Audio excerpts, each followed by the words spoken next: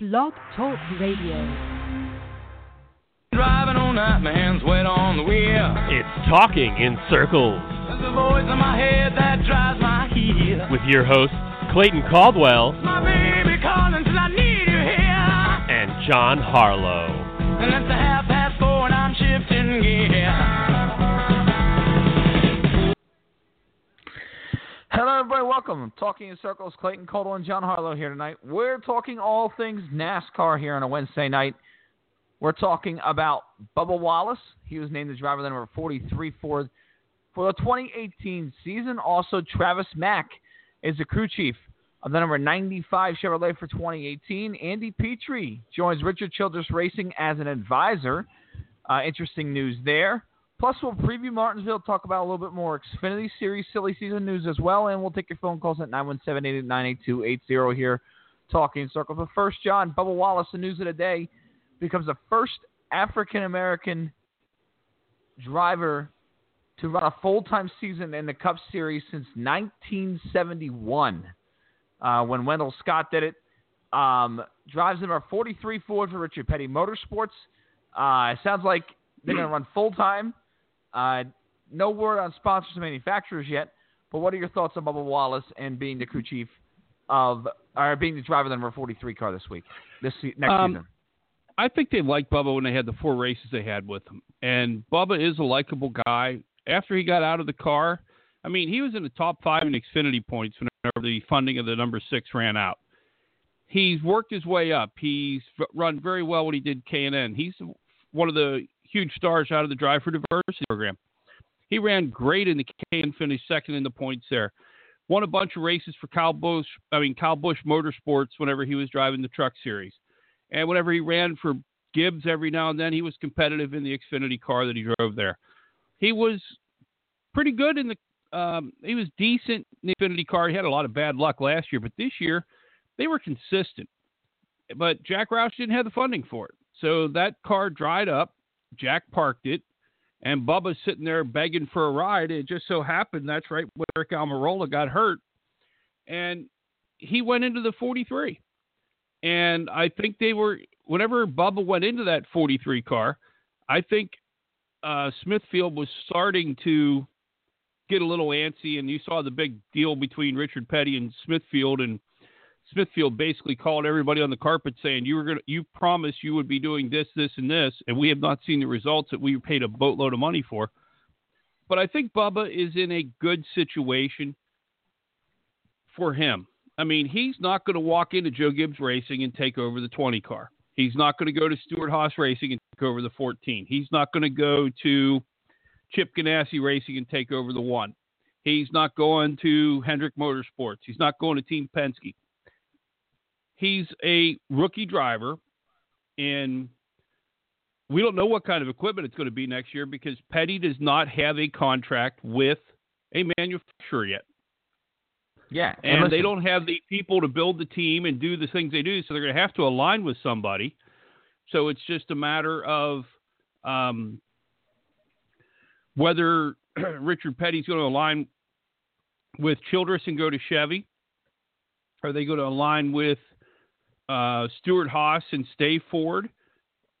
Are they going to align with Joe Gibbs and go to Toyota? Because Toyota probably would like that 6th car there. I mean, they've run well with 6 cars this year. I think they'd like a 6th car that's under the manufacturer's umbrella. So we'll see what happens. Bubba ran well for Toyota. It looked like Ford was pushing to keep him in the camp, but nobody had a full-time good ride for Bubba, so he had to take the best that he had. And I'd rather drive for Richard Petty Motorsports in mediocre Cup equipment than be a mediocre Xfinity driver. I see your point there, and I understand that for sure, but you brought up a good point when you said he's not going to walk into Joe Gibbs Racing and take over the 20 car. No doubt about it, and I think ultimately that's what your goal is as a race car driver. You want to drive in the best equipment possible. And what will get you there? And that's the thing I look at this. And listen, I think for him it's an upward move. But it's a mediocre ride. Richard Petty Motorsports has won 1 race in the last, 6-7 years, and it was a restrictor plate race at Daytona with Eric Almirola. They've got a few road course wins with Marcos Ambrose, and that's it. Other than that, they really haven't been all that competitive. And I understand it's a ride that is decent. It's a top 15 ride week in, week out. But I think ultimately, if you're Bubba Wallace, if you had a ride to run in the Xfinity Series in competitive stuff and build your way up and build up that resume and build up the momentum to get you to the next level, like we've seen with Eric Jones. I mean, Eric Jones, everybody looks at Eric Jones and says, this kid is the next superstar. He's going to drive the 20 car next year. He could go out and make the chase next year and win the championship potentially. There's Chase Elliott, Ryan Blaney, young kids who are in big time rides who have a nice shot.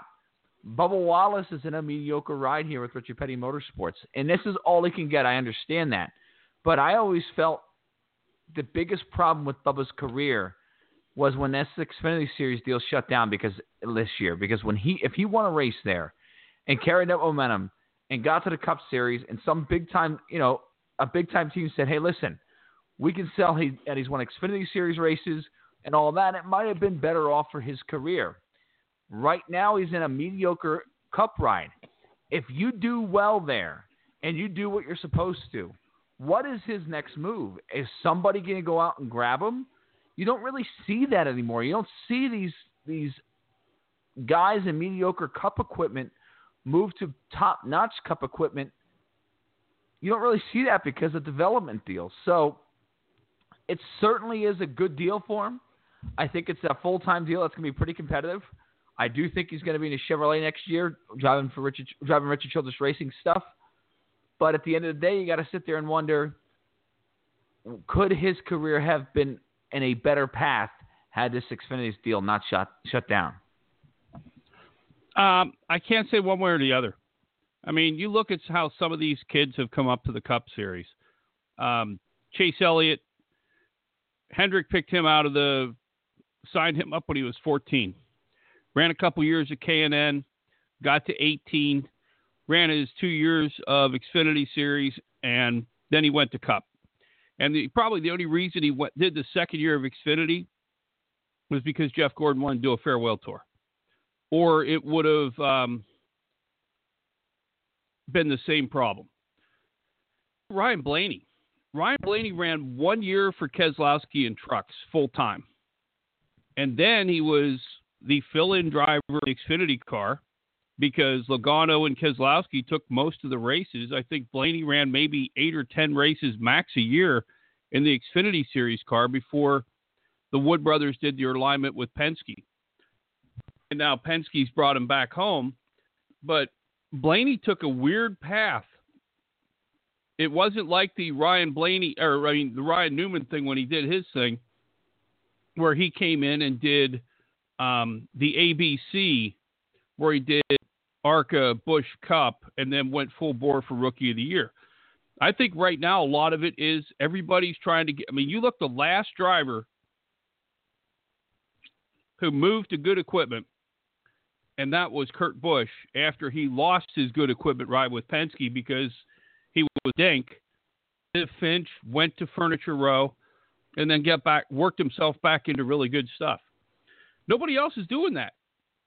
Boyer's the closest one because he went from Waltrip when they shut down into Stewart Haas. Truex, when he got pushed away, that first year they were at Furniture Row. They were a train wreck that first year.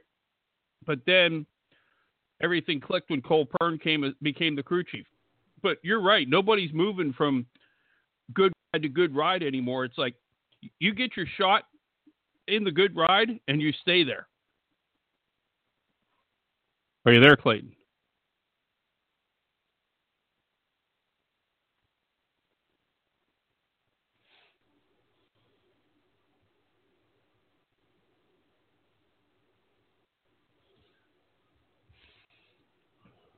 And we're back here on Talking in Circles after a little technical difficulties here. But, to me, what this does, as far as, what we were talking about before with Bubba Wallace, I just think when you look at, I don't know. I don't know what this does for his career as far as, yeah, it's a full-time Cup ride, but, I mean, let me ask you this, for example. Can Bubba Wallace, knowing what you know now, obviously we're not sure what the team's doing. It sounds like they're going to be changing manufacturers. We don't know what the sponsorship situation's like on that 43 car. Knowing what you know now, do you think this is a team that can make the chase next year, or, the playoffs next year? Because I don't see it. And this isn't a knock on Bubba Wallace. You know, if they hired Matt Kenseth, I think they would have a tough time making a chase. So that's my point to this is this isn't a great ride right now. And, you know, if he fails after running here 3 years, he fails, his career could be over. I just think it would have been beneficial for him to you know, I think losing that Xfinity Series ride this season really hurt him. I don't disagree with that, but I think also Bubba is not a silver spoon coming with a ton of sponsorship with him, because if he was, he'd still be driving from Jack Roush. A lot of the Xfinity good rides, you buy your way in. Ryan Preece got to run 3 races for Joe Gibbs Racing because they didn't have enough people to drive all 4 cars, and he brought some sponsorship with him for those races. You don't see Ryan Preece getting a full-time ride with Joe Gibbs Racing yet for next year. Bubba Wallace does not bring a full-time sponsorship with him right now. I think Steve O'Donnell, not Steve O'Donnell, but Brian Fritz said NASCAR is working with the teams to try to help get sponsorship for Bubba Wallace and Danica Patrick because they want to keep promoting the diversity of the sport. But if he's not taking the Richard Petty Motorsports ride right now, his career might be over because he doesn't have a ride. I mean, look at Corey LaJoie. Corey LaJoie is every bit as good a racer as Bubba Wallace is. Agreed. But he took the BK Racing ride because it was a ride. And there's a lot of these guys now who they want to keep their career moving. Take a ride because there's a ride there. David Reagan, he had his shot with Roush Fenway, and it was at the beginning of the end of Roush Fenway of what we knew it. And he never really was in the best stuff because you knew they were making sure Carl Edwards had it because Ford was paying a boatload of money for Carl Edwards to be in that car. Kenseth, being a Cup champion, was the workhorse of Roush Fenway Racing at the time. Biffle was still solid. And then the 6 car. And Reagan really get a good shot with Roush Fenway Racing. And then after a year, UPS went away and they said, "Hey, David, thanks for playing. Good luck at front row or wherever you're going to end up." And that's what happened. And it's sad that it is that way.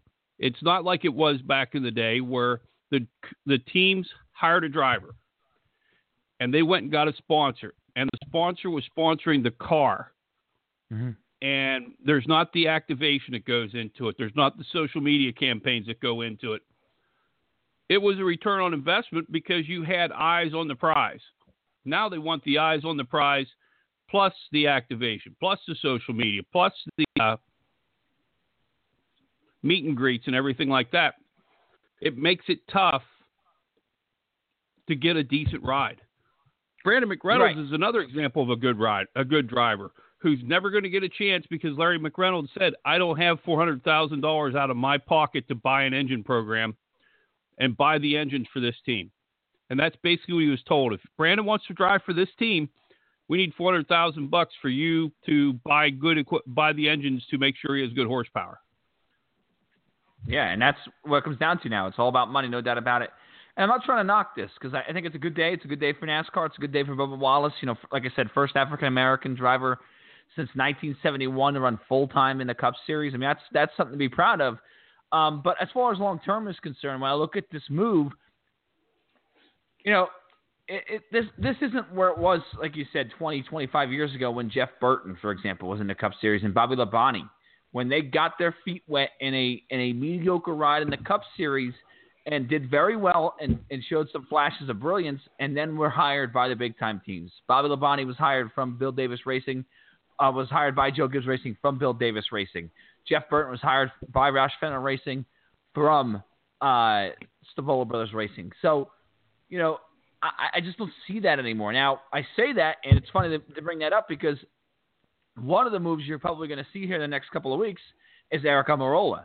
And Bubba is here in the 43 car. That leaves Eric Almirola's future sort of a mystery. Where does he go for next year? Listen, I think everybody and their brother looks at it right now and says, well, we know Smithfield's going with Stewart-Haas Racing. Eric Almirola had a relationship with Smithfield at Richard Petty Motorsports. The 10 car, Danica Patrick's not going to be there next year. It lines up for Eric Almirola to be in that 10 car next year for Stewart-Haas Racing. Do you think that this announcement sort of, makes that a little bit more concrete? Although we did know Almirola wasn't returning to that team. What are your thoughts on Almirola's future here? I think if it was concrete, Tony Stewart and Gene Haas would have announced it already. I still think there's thoughts in the back of their mind that he may not be the right guy. I know Smithfield is committed to Stewart-Haas Racing, but if I remember correctly, there is a clause in the contract that Eric Almirola was not allowed to take Smithfield with him. So Smithfield went to Stewart-Haas because they thought Stewart-Haas was a bigger return on the investment than going with Richard Petty Motorsports. The dominoes look like it's going to be Eric Almirola in the 10, but I would thought that domino would have fallen already. And Tony Stewart said a couple weeks ago, whenever he was doing the promotion for Aspen Dental, and he was asked, what's the situation with your team? He says, we're still working to try to get Kurt Busch back. It's still fluid with all of the only two things that are locked in is Kevin Harvick is driving the full 4 in a full sponsored team. The 14 of Boyer is going to exist, but we don't know what the sponsorship is on that. The only thing that you saw in the 14, there's a couple Mobil Ones because Mobil One went with the Stewart-Haas package, but they put most of their stuff on Harvick. There's a couple Rush Truck Center races that Boyer is going to do. They said earlier this week that Aspen Dental probably was not coming back to the sport because I think they kind of lined themselves up with Danica and liked having Danica with them because they expanded their season to double-digit races instead of the 3 or 4 they did before. But I'm not convinced that Eric Almirola is going to be the locked-in driver of the 10. There's still a part of me out there that says, even though if you listen to the race on Sunday, and Jeff Burton, whenever Matt Kenseth basically got disqualified from the race, all but said that it's a shame that Matt Kenseth didn't get a chance to win a championship in his final season. Jeff Burton and Matt Kenseth were former teammates, are pretty tight friends. Maybe Burton let the cat out of the bag, but I still I wouldn't lock it in that Eric Almirola is going to. There still could be a chance that they make a push for Kenseth later on before it's over. I still think there's that 27 car at Childress that has a charter that needs to run somewhere. Right now we have so many charters sitting out there. The 44 charter is out there. Well, it's got to come back to Petty, so they'll lease out the 43 charter next year or sell the 44 charter. The 77 sold its charter.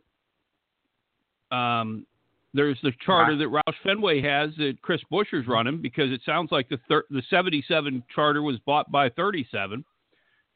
This whole silly season is weird because of the sponsorship, because of the youth that's coming up and taking rides at probably a fifth of what it costs for a Matt Kenseth or a stud like that. You see Kasey Kahne going from Hendrick to Levine Family Racing, who's only run a full-time schedule 2 years.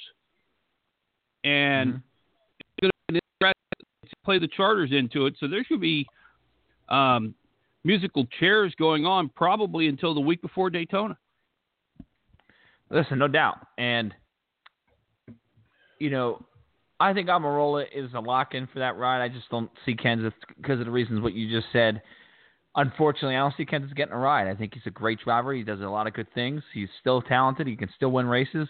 I think he's still one of the top 10, top 15 talents out there in the sport, but there's just not enough seats right now for him. I think as far as Kurt Busch is concerned, they're waiting to see what Monster Energy does. Monster Energy sort of weighing their options as far as returning past the 2018 season as a titleman sponsor of the series. So I think they're sort of waiting on that to get Kurt Busch locked up and see what everything goes there. So I think all that, weighs into the decision. But to get back to the 43 car here, what do you think Bubba's expectations are next year? I mean, he's going to be running for Rookie of the Year. He's going to be running against William Byron and a few others that we probably will see here in the next couple of weeks. But it's basically going to be a 2-horse race, I think, for that Rookie of the Year championship between Byron and Bubba Wallace. But what are his expectations? I talked earlier, this car right now, I think Almirola, this car in owner points right now is probably somewhere between 23rd and 24th in owner points. And that's with Eric Almirola, who's been in the Cup Series here for 6-7 years, who's got a lot of experience underneath him. What are the expectations for this ride next year? And what are Bubba's expectations next year? I think Bubba's expectations are try to keep it in the top 20. The one thing you notice whenever he drove it for those 4 races, each race he got better. I think he started getting the hang of it, and then Almirola was healthy. He did well at Pocono. He qualified decent. He ran, and that's one of the things that I think you have a chance to see with Bubba is we still have a lot of drivers who are about ready to age themselves out. Harvick's in the 40s, Bowyer's in the 40s, Jimmy Johnson's in his 40s. There's 3 top-notch drivers right there who probably have less than 5 years left in their career. And we don't know what's coming up through the pipeline. I mean, yeah, there's a Christopher Bell sitting out there. There's a Chase Briscoe sitting out there. We don't know what's going to come up because there isn't a whole lot that we've seen out there that you can say, boy, that kid, you can see that kid in the Cup Series on Sunday here in the next couple of years. They're about the only ones you can say that about. You look at the Xfinity Series, nobody in that nobody who made the playoffs, I think, is somebody you can hang your hat on and say, other than William Byron, who's going to the Cup next year, you can hang your hat on and say, damn, that kid's going to be phenomenal in a few years. Maybe a Daniel Hemrick, but that's about it.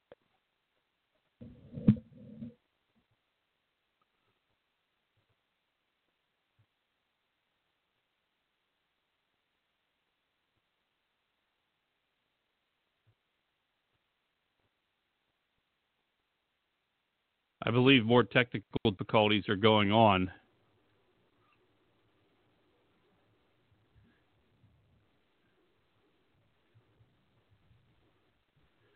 I think with all the rain here in the Northeast, it's a mess. Yeah. Listen, I think it's interesting. With this 43 car, it's just, to me, I just think Bubba is in an opportunity where he can get his feet wet, get in the Cup Series, run good for a couple of years, and then we'll see where he's at. I think ultimately, is there an opportunity where he can move up? Absolutely, but we'll see about that. 917-889-8280 here, Talking Circles, Clayton Caldwell, John Harlow here with you. John, we're going to move on a little bit here and talk about other news of the week, and that was Kasey Kahne. His crew chief's been announced for 2018. Travis Mack will be the crew chief for the number 95 car next season with Kasey Kahne. Interesting on the fact that they're still going to have RCR engines, or ECR engines, I should say. But Travis Mack comes from Hendrick Motorsports. He was the car chief this year in the last couple of years at the 88 team with Dale Earnhardt Jr. What are your thoughts on that? Were you surprised it wasn't a big name? What are your thoughts on Travis Mack going with Kasey Kahne? I think it may be that they're staying with Childress for good, and I think Travis Mack wanted to be a crew chief.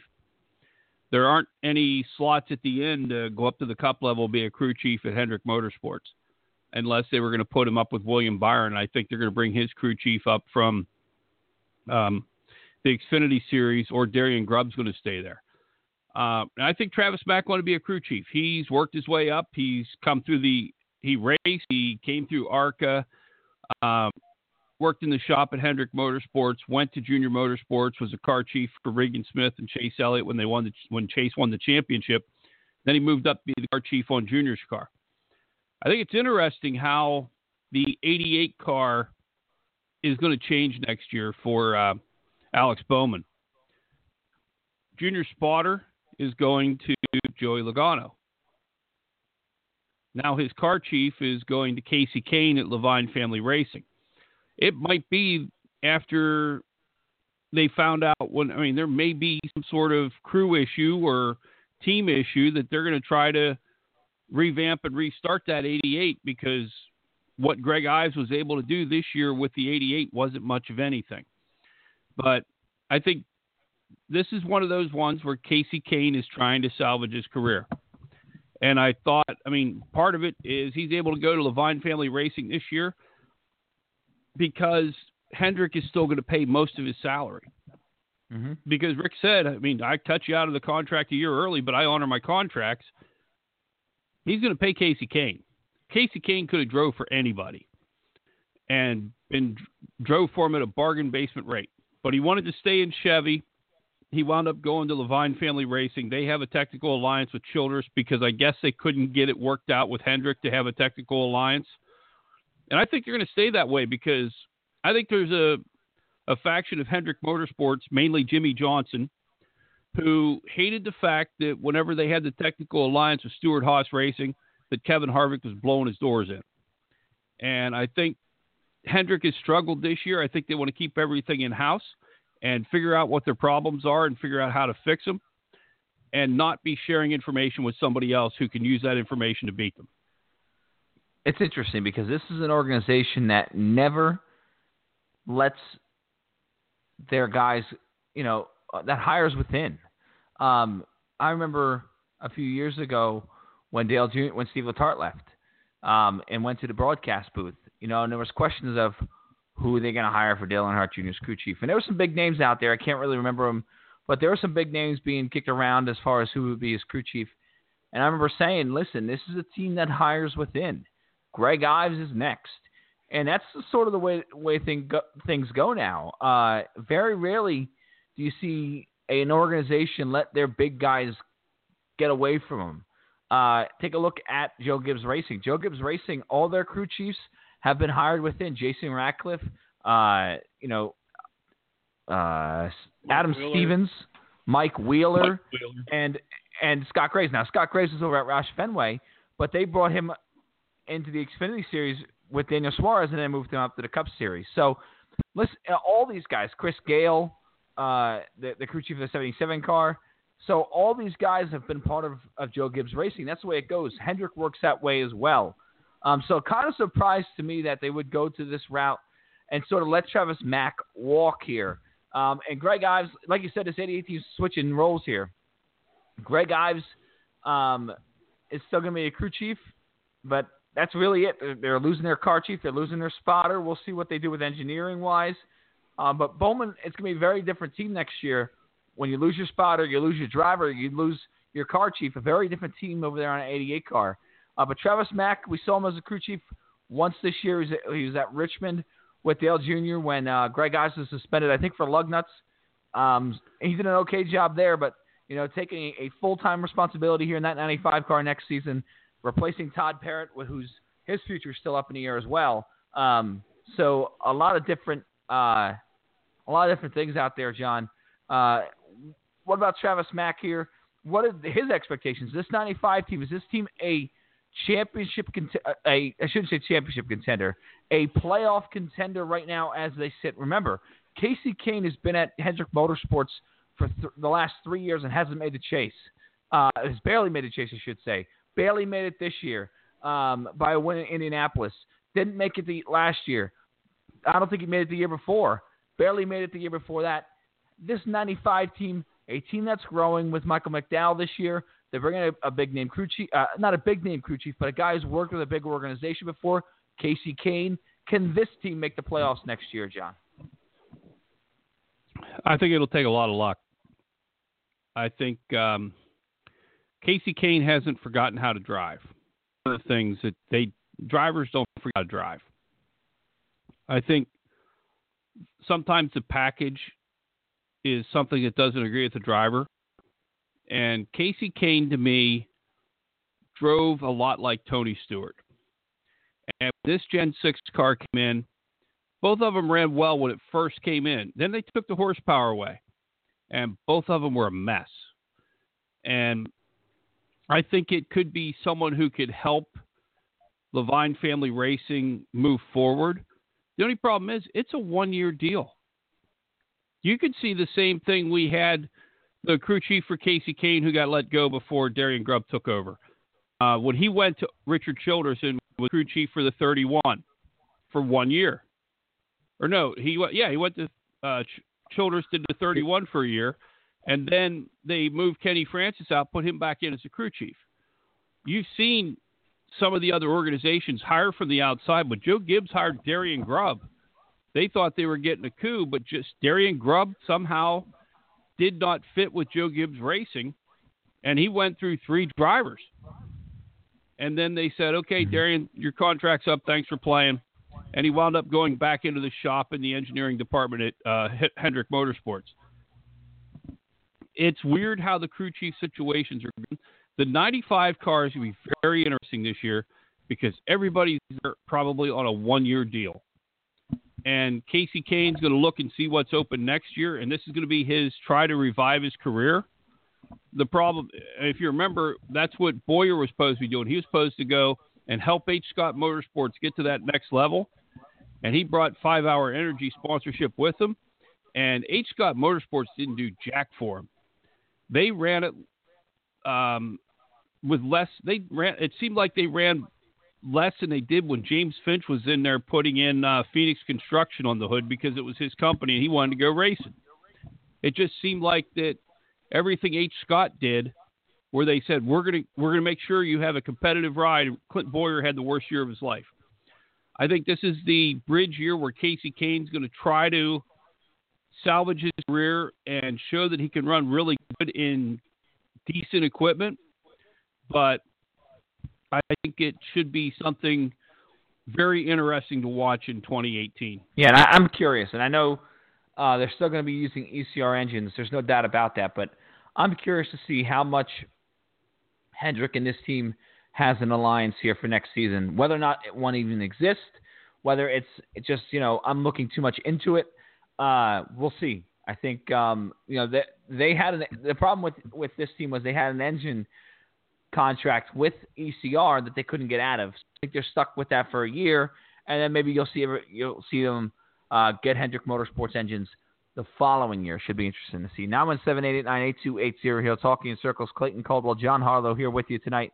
Other news, kind of an interesting little detail. I think a lot of people sort of missed today with the excitement of Bubba Wallace going to the 43 car. Andy Petree, who a broadcaster, former owner, former crew chief for Harry Gant and Dale Earnhardt back in the 90s. He is taking an advisor role at Richard Childress Racing for next season. RCR, to me, John, had a really disappointing year this year. I know they won 2 races with Austin Dillon and Ryan Newman, but they didn't have the raw speed all year long. I think Richard is in an evaluating stage because he knows he's going to have to run they're going to have to run really good here for a second. They're going to have to run really good here and rebound if they want to be a competitive team. Now you bring in a former car owner and Andy Petree to be an advisor. I thought that was very interesting. This is a guy who could basically maybe bring a fresh look to Richard Childress Racing and say, Richard, here's what you need to do to make your team more competitive. What are your thoughts on that? I think part of that is Andy Petree. It's a nice move. Petree hasn't been in the garage doing anything when it comes to what the car does, what goes into the business operation, he has not been hands-on a car in 10 years. And I think it's a nice move. I think it might be one of those, hey, what do you think about something? It might be somebody to give Richard the chance to go hunting more often and go fishing more often and have somebody trust able to run the organization along with Mike Dillon, his son-in-law. So it should be something, but I don't think it's something that's going to be shaking. It might be someone, like you said, to give a fresh look from the outside. But I don't think Andy Petree really knows that much about what goes into the cars this year because they've changed so much since guys like him and Larry McReynolds were sitting on top of the box. Yeah, it's become such a sport filled with engineering now, and that's completely different than when Andy Petree was the car owner. 917-889-8280 here to join the show on Talking in Circles like Lee in Virginia. Hello, Lee. How are you? What's up, guys? How are you guys? We're good. What do you want to talk about tonight, Lee? Oh, I'm going to second what Harlow was saying there about Andy Petree. I understand the move. Andy Petree's a smart guy. He's done a little bit of everything in this sport. He's been an owner. He's been a crew chief. He's even driven at times. If you look up, he drove a truck for here and there. He's done a little bit of everything, but I think it's sort of like almost a lateral move for Richard Childress Racing because the sport's taken a crazy turn. Todd Parrott was just let go by the 95 team because they feel like, the team should be more engineered-based rather than a veteran guy like Todd Parrott who's maybe more, rear grip-based. And so that's just the way the sport's going now is more towards engineering, and you're going to bring in Andy Petree. I don't understand it from the move of Richard Childress Racing. Yeah, Lee, I'm with you on that. I think to me it's almost like a Ray Evernham move. Ray Evernham, they say, has a role at Hendrick Motorsports, but nobody really knows what he does. Well, right. And when you listen to him with Moody, all he's talking about is whatever car he goes and finds and sneaks it by Aaron, so she's not pissed at him about getting a new car that he's going to work on in the garage. He sits in the competition meetings on Tuesdays, but I don't know how hands-on he is on anything. If there's anything I see with Andy Petree doing this, it might be to be able to understand what's going on with the cars again and sort of give Richard a fresh set of eyes to say, this is the chemistry on the team that is working. This is the chemistry that isn't. I mean, I think Richard Childress made a mistake here by letting Slugger Labby go in the middle of the season. Slugger is a great crew chief, but it just seemed like him and Austin weren't clicking. And they've got another set of eyes sitting there who's really, really good that they don't have a car for, it seems like right now, in Matt Borland. What are your thoughts on that, Lee? Well, Borland, I think, will be whoever the 27 driver is next season. And from what I heard, Danica Patrick's been offered that ride, and it's sitting there on the table for her, waiting for her to sign the deal. So Borland could go there. But, another thing that I look at from Richard Childress Racing is they even let Todd Parrott get away. And Todd went to the 95 team, and the moment he walked through the door of that 95 team, they went from a team that ran in the back to a team that ran mid-pack immediately from the moment he walked through the door. And to me, it's like, well, you can't find a spot for Todd Parrott. I mean, I understand Justin Alexander's a good crew chief and has had some success, but Todd Parrott's the man. And if you could put a veteran guy in there with a young guy like Austin Dillon, I think that would work tremendously. Listen, for Todd Parrott, I'm very, very high on him. Richard Petty Motorsports hasn't been the same since Todd Parrott walked out that door 3 or 4 years ago, and I don't think, the 95 will be associated by Hendrick, so they'll probably be okay, but any team that hires him will go to the next stage, no question about it. I agree, and I think you brought up a good point about Justin Alexander, where I thought for sure, not that Alexander is a bad crew chief, but it just seems like it hasn't really worked with Austin Dillon. They made the move to take away Slugger Labby, who I thought is a top-notch crew chief. They make that move over there at Richard Childress Racing, and they bring in Justin Alexander, and the performance has gone down in that 3 car. They haven't had the speed. I know they won Charlotte, but that's a fuel mileage win. So to go out there, and I thought for sure they were going to bring Todd Parrott to that 3 car, and it just didn't work. It sounds like they're not going to do that. So, I agree. I think it's a head scratcher for sure. I also think Justin Alexander, they announced the move on Tuesday. They qualified Thursday for the 600. That car was a Slugger Labby car.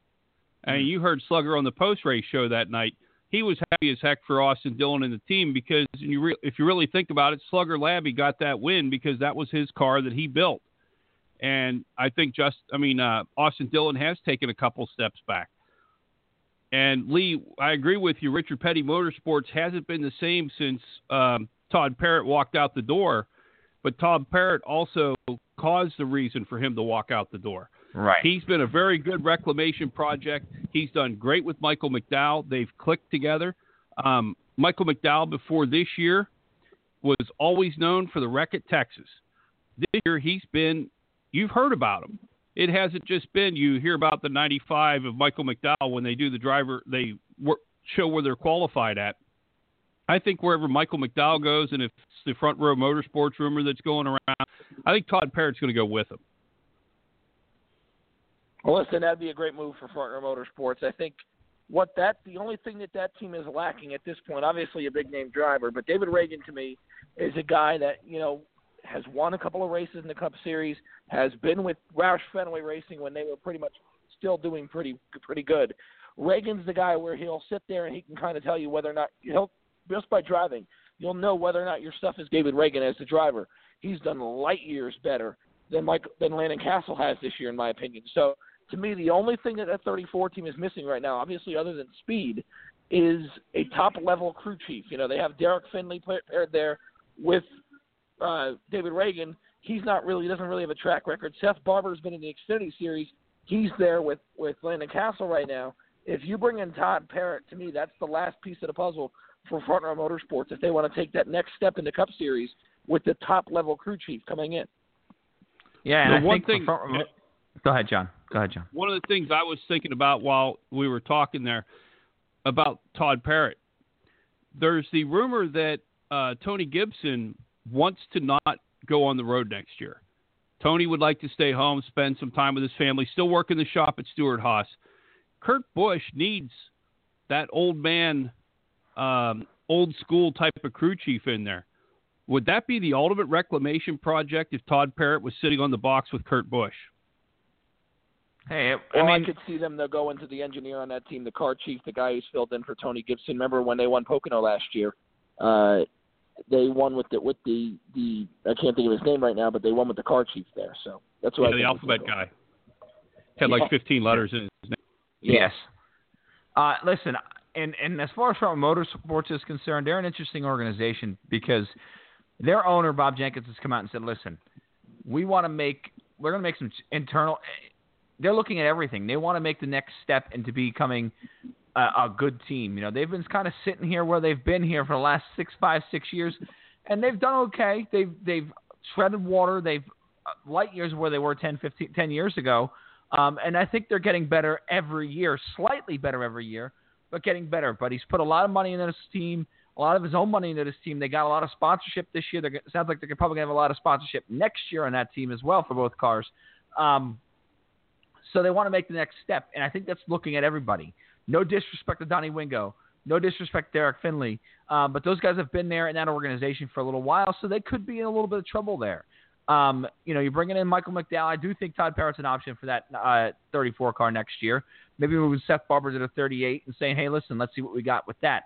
But it's very interesting to see what that team's going to do because they're looking at every single thing because they want to be more competitive. Even Jerry Freese said, hey, listen, the general manager of that team said, listen, I'm looking at myself even to see if we need to improve that because our owner wants us to get better. So very interesting from there.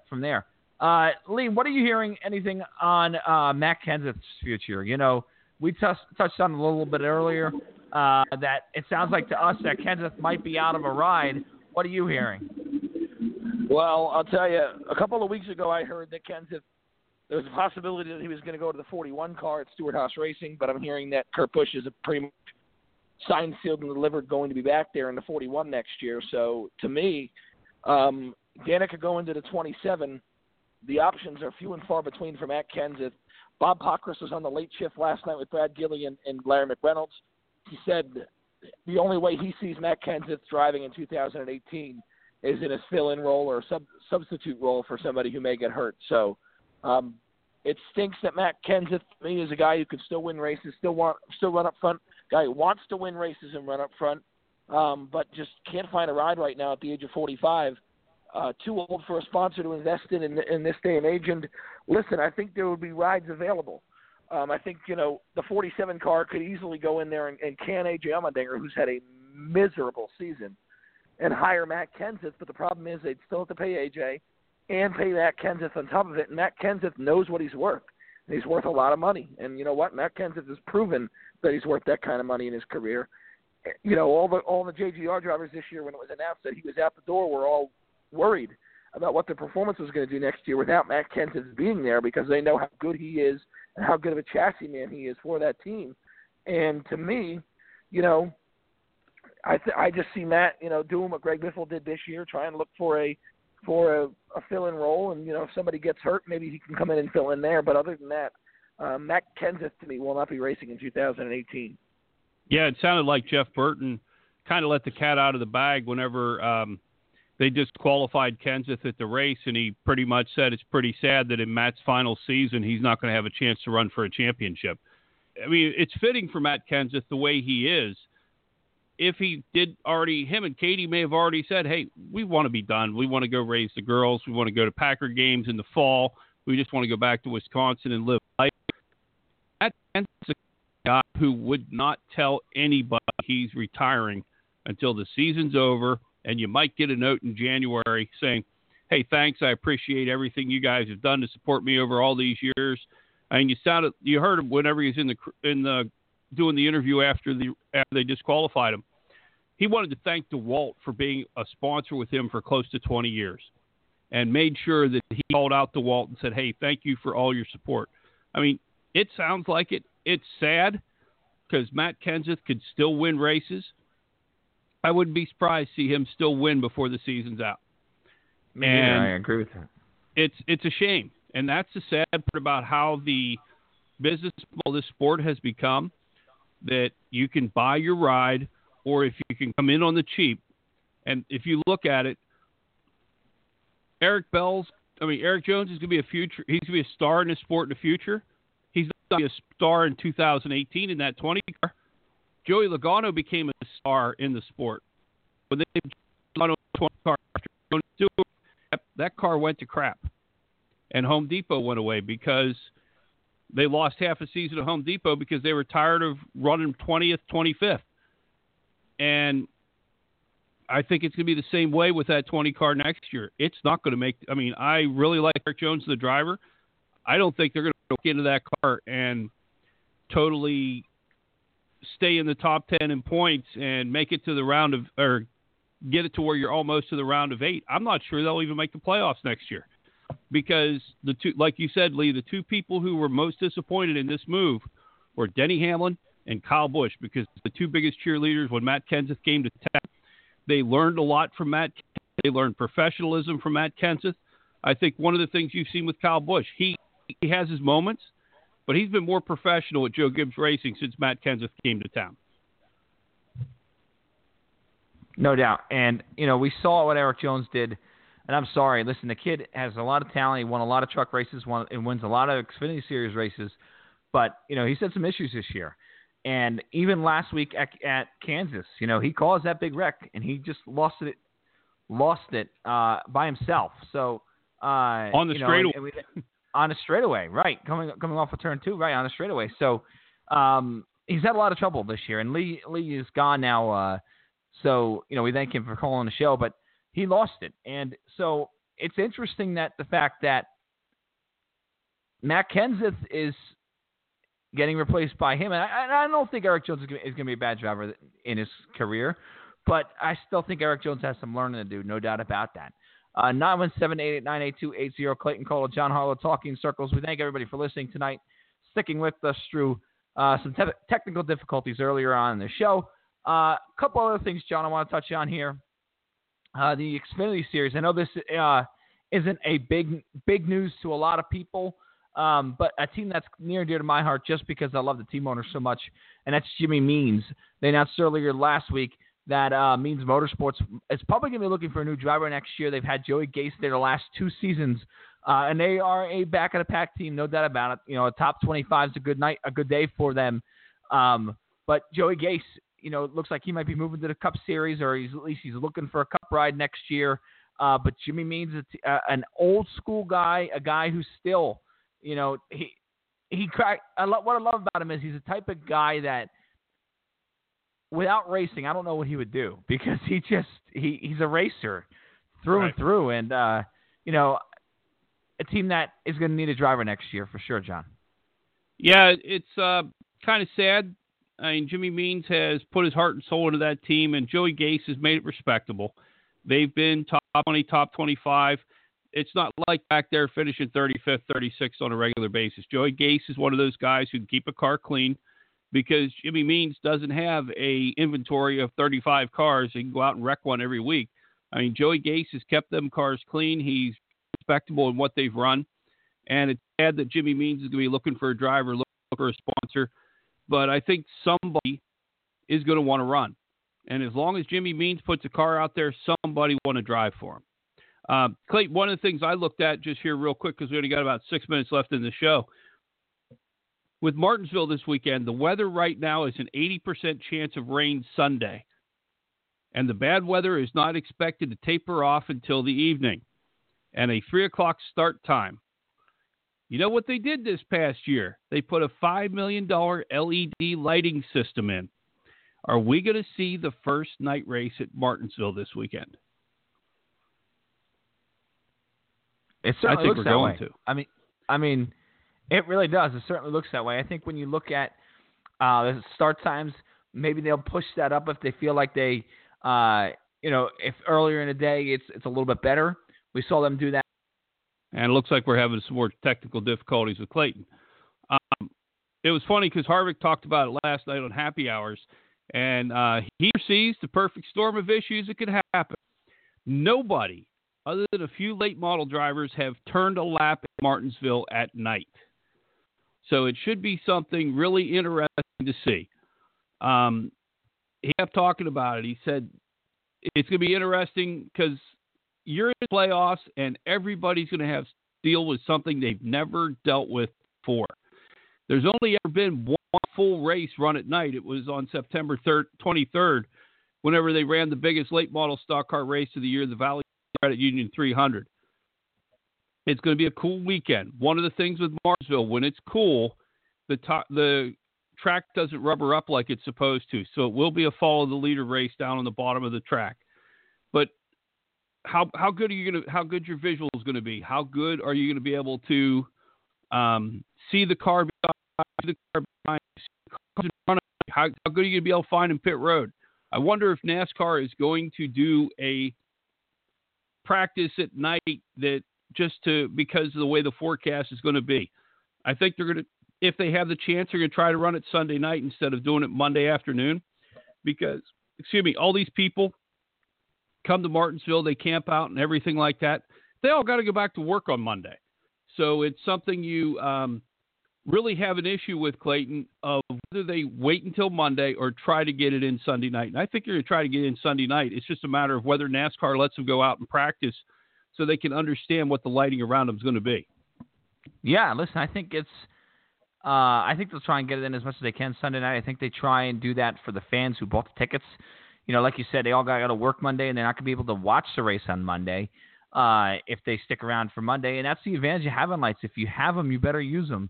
And you talk up the lights and everything, saying, hey, we got lights here now. You better use them then if it's going to rain. And what a coincidence it is.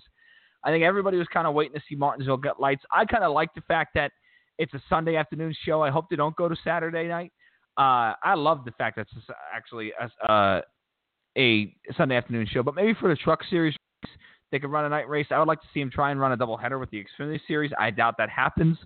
But all in all, I think if you have them, you might as well use them. You know what I mean? And I definitely think it's going to be something that could change the game as far as nobody's ever run in the Cup Series. Nobody's ever run a lap under the lights at Martinsville.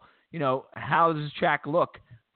Are you going to be able to see the same things you used to break into the corner that night that you see during the day? How does it light up the track? How does it affect the handling is a major issue.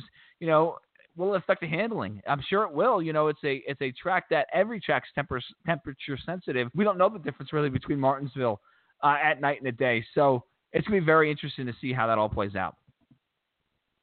Yeah, I think it's going to be it's your favorite race on the circuit. You love Martinsville more than anything. I think because of the temperatures, with it being raining and everything like that, I really think you're going to struggle to get the track rubbered up. And I think it's going to turn into the follow the leader everybody around the bottom to try to make sure that they get everything accomplished. But it's going to be an interesting way to see how they do. And NASCAR, ISC didn't spend $5 million putting Martinsville just to have it there on the hope that they may need to run it a little later and turn the lights on for those 5 laps because they're starting it at 3 in the afternoon. Agreed. And I think when you look at that, I think that's absolutely true. Real quick, John, give me your winner at Martinsville. Johnson. Oh, good. Okay, listen, wouldn't surprise me. I think this is his only weekend, I think, to go out there and win and advance to Homestead. I don't think the team has enough at Texas. I don't think Hendrick's proven that. I don't think he's going to run great at Phoenix. So I think this is the weekend Jimmy Johnson's got to win if he wants to have a chance at this championship. I'm going to go with Denny Hamlin. I think Gibbs is where they need to be. Obviously, Truex, I think, is going to be strong as well. Not as strong as they are in the mile and a halves, but I think they're going to be very good. So should be interesting to watch. I want to thank everybody for listening to Talking Circles tonight. We'll be back here after Martinsville. Can't wait for it. It's Talking Circles. Good night, everybody.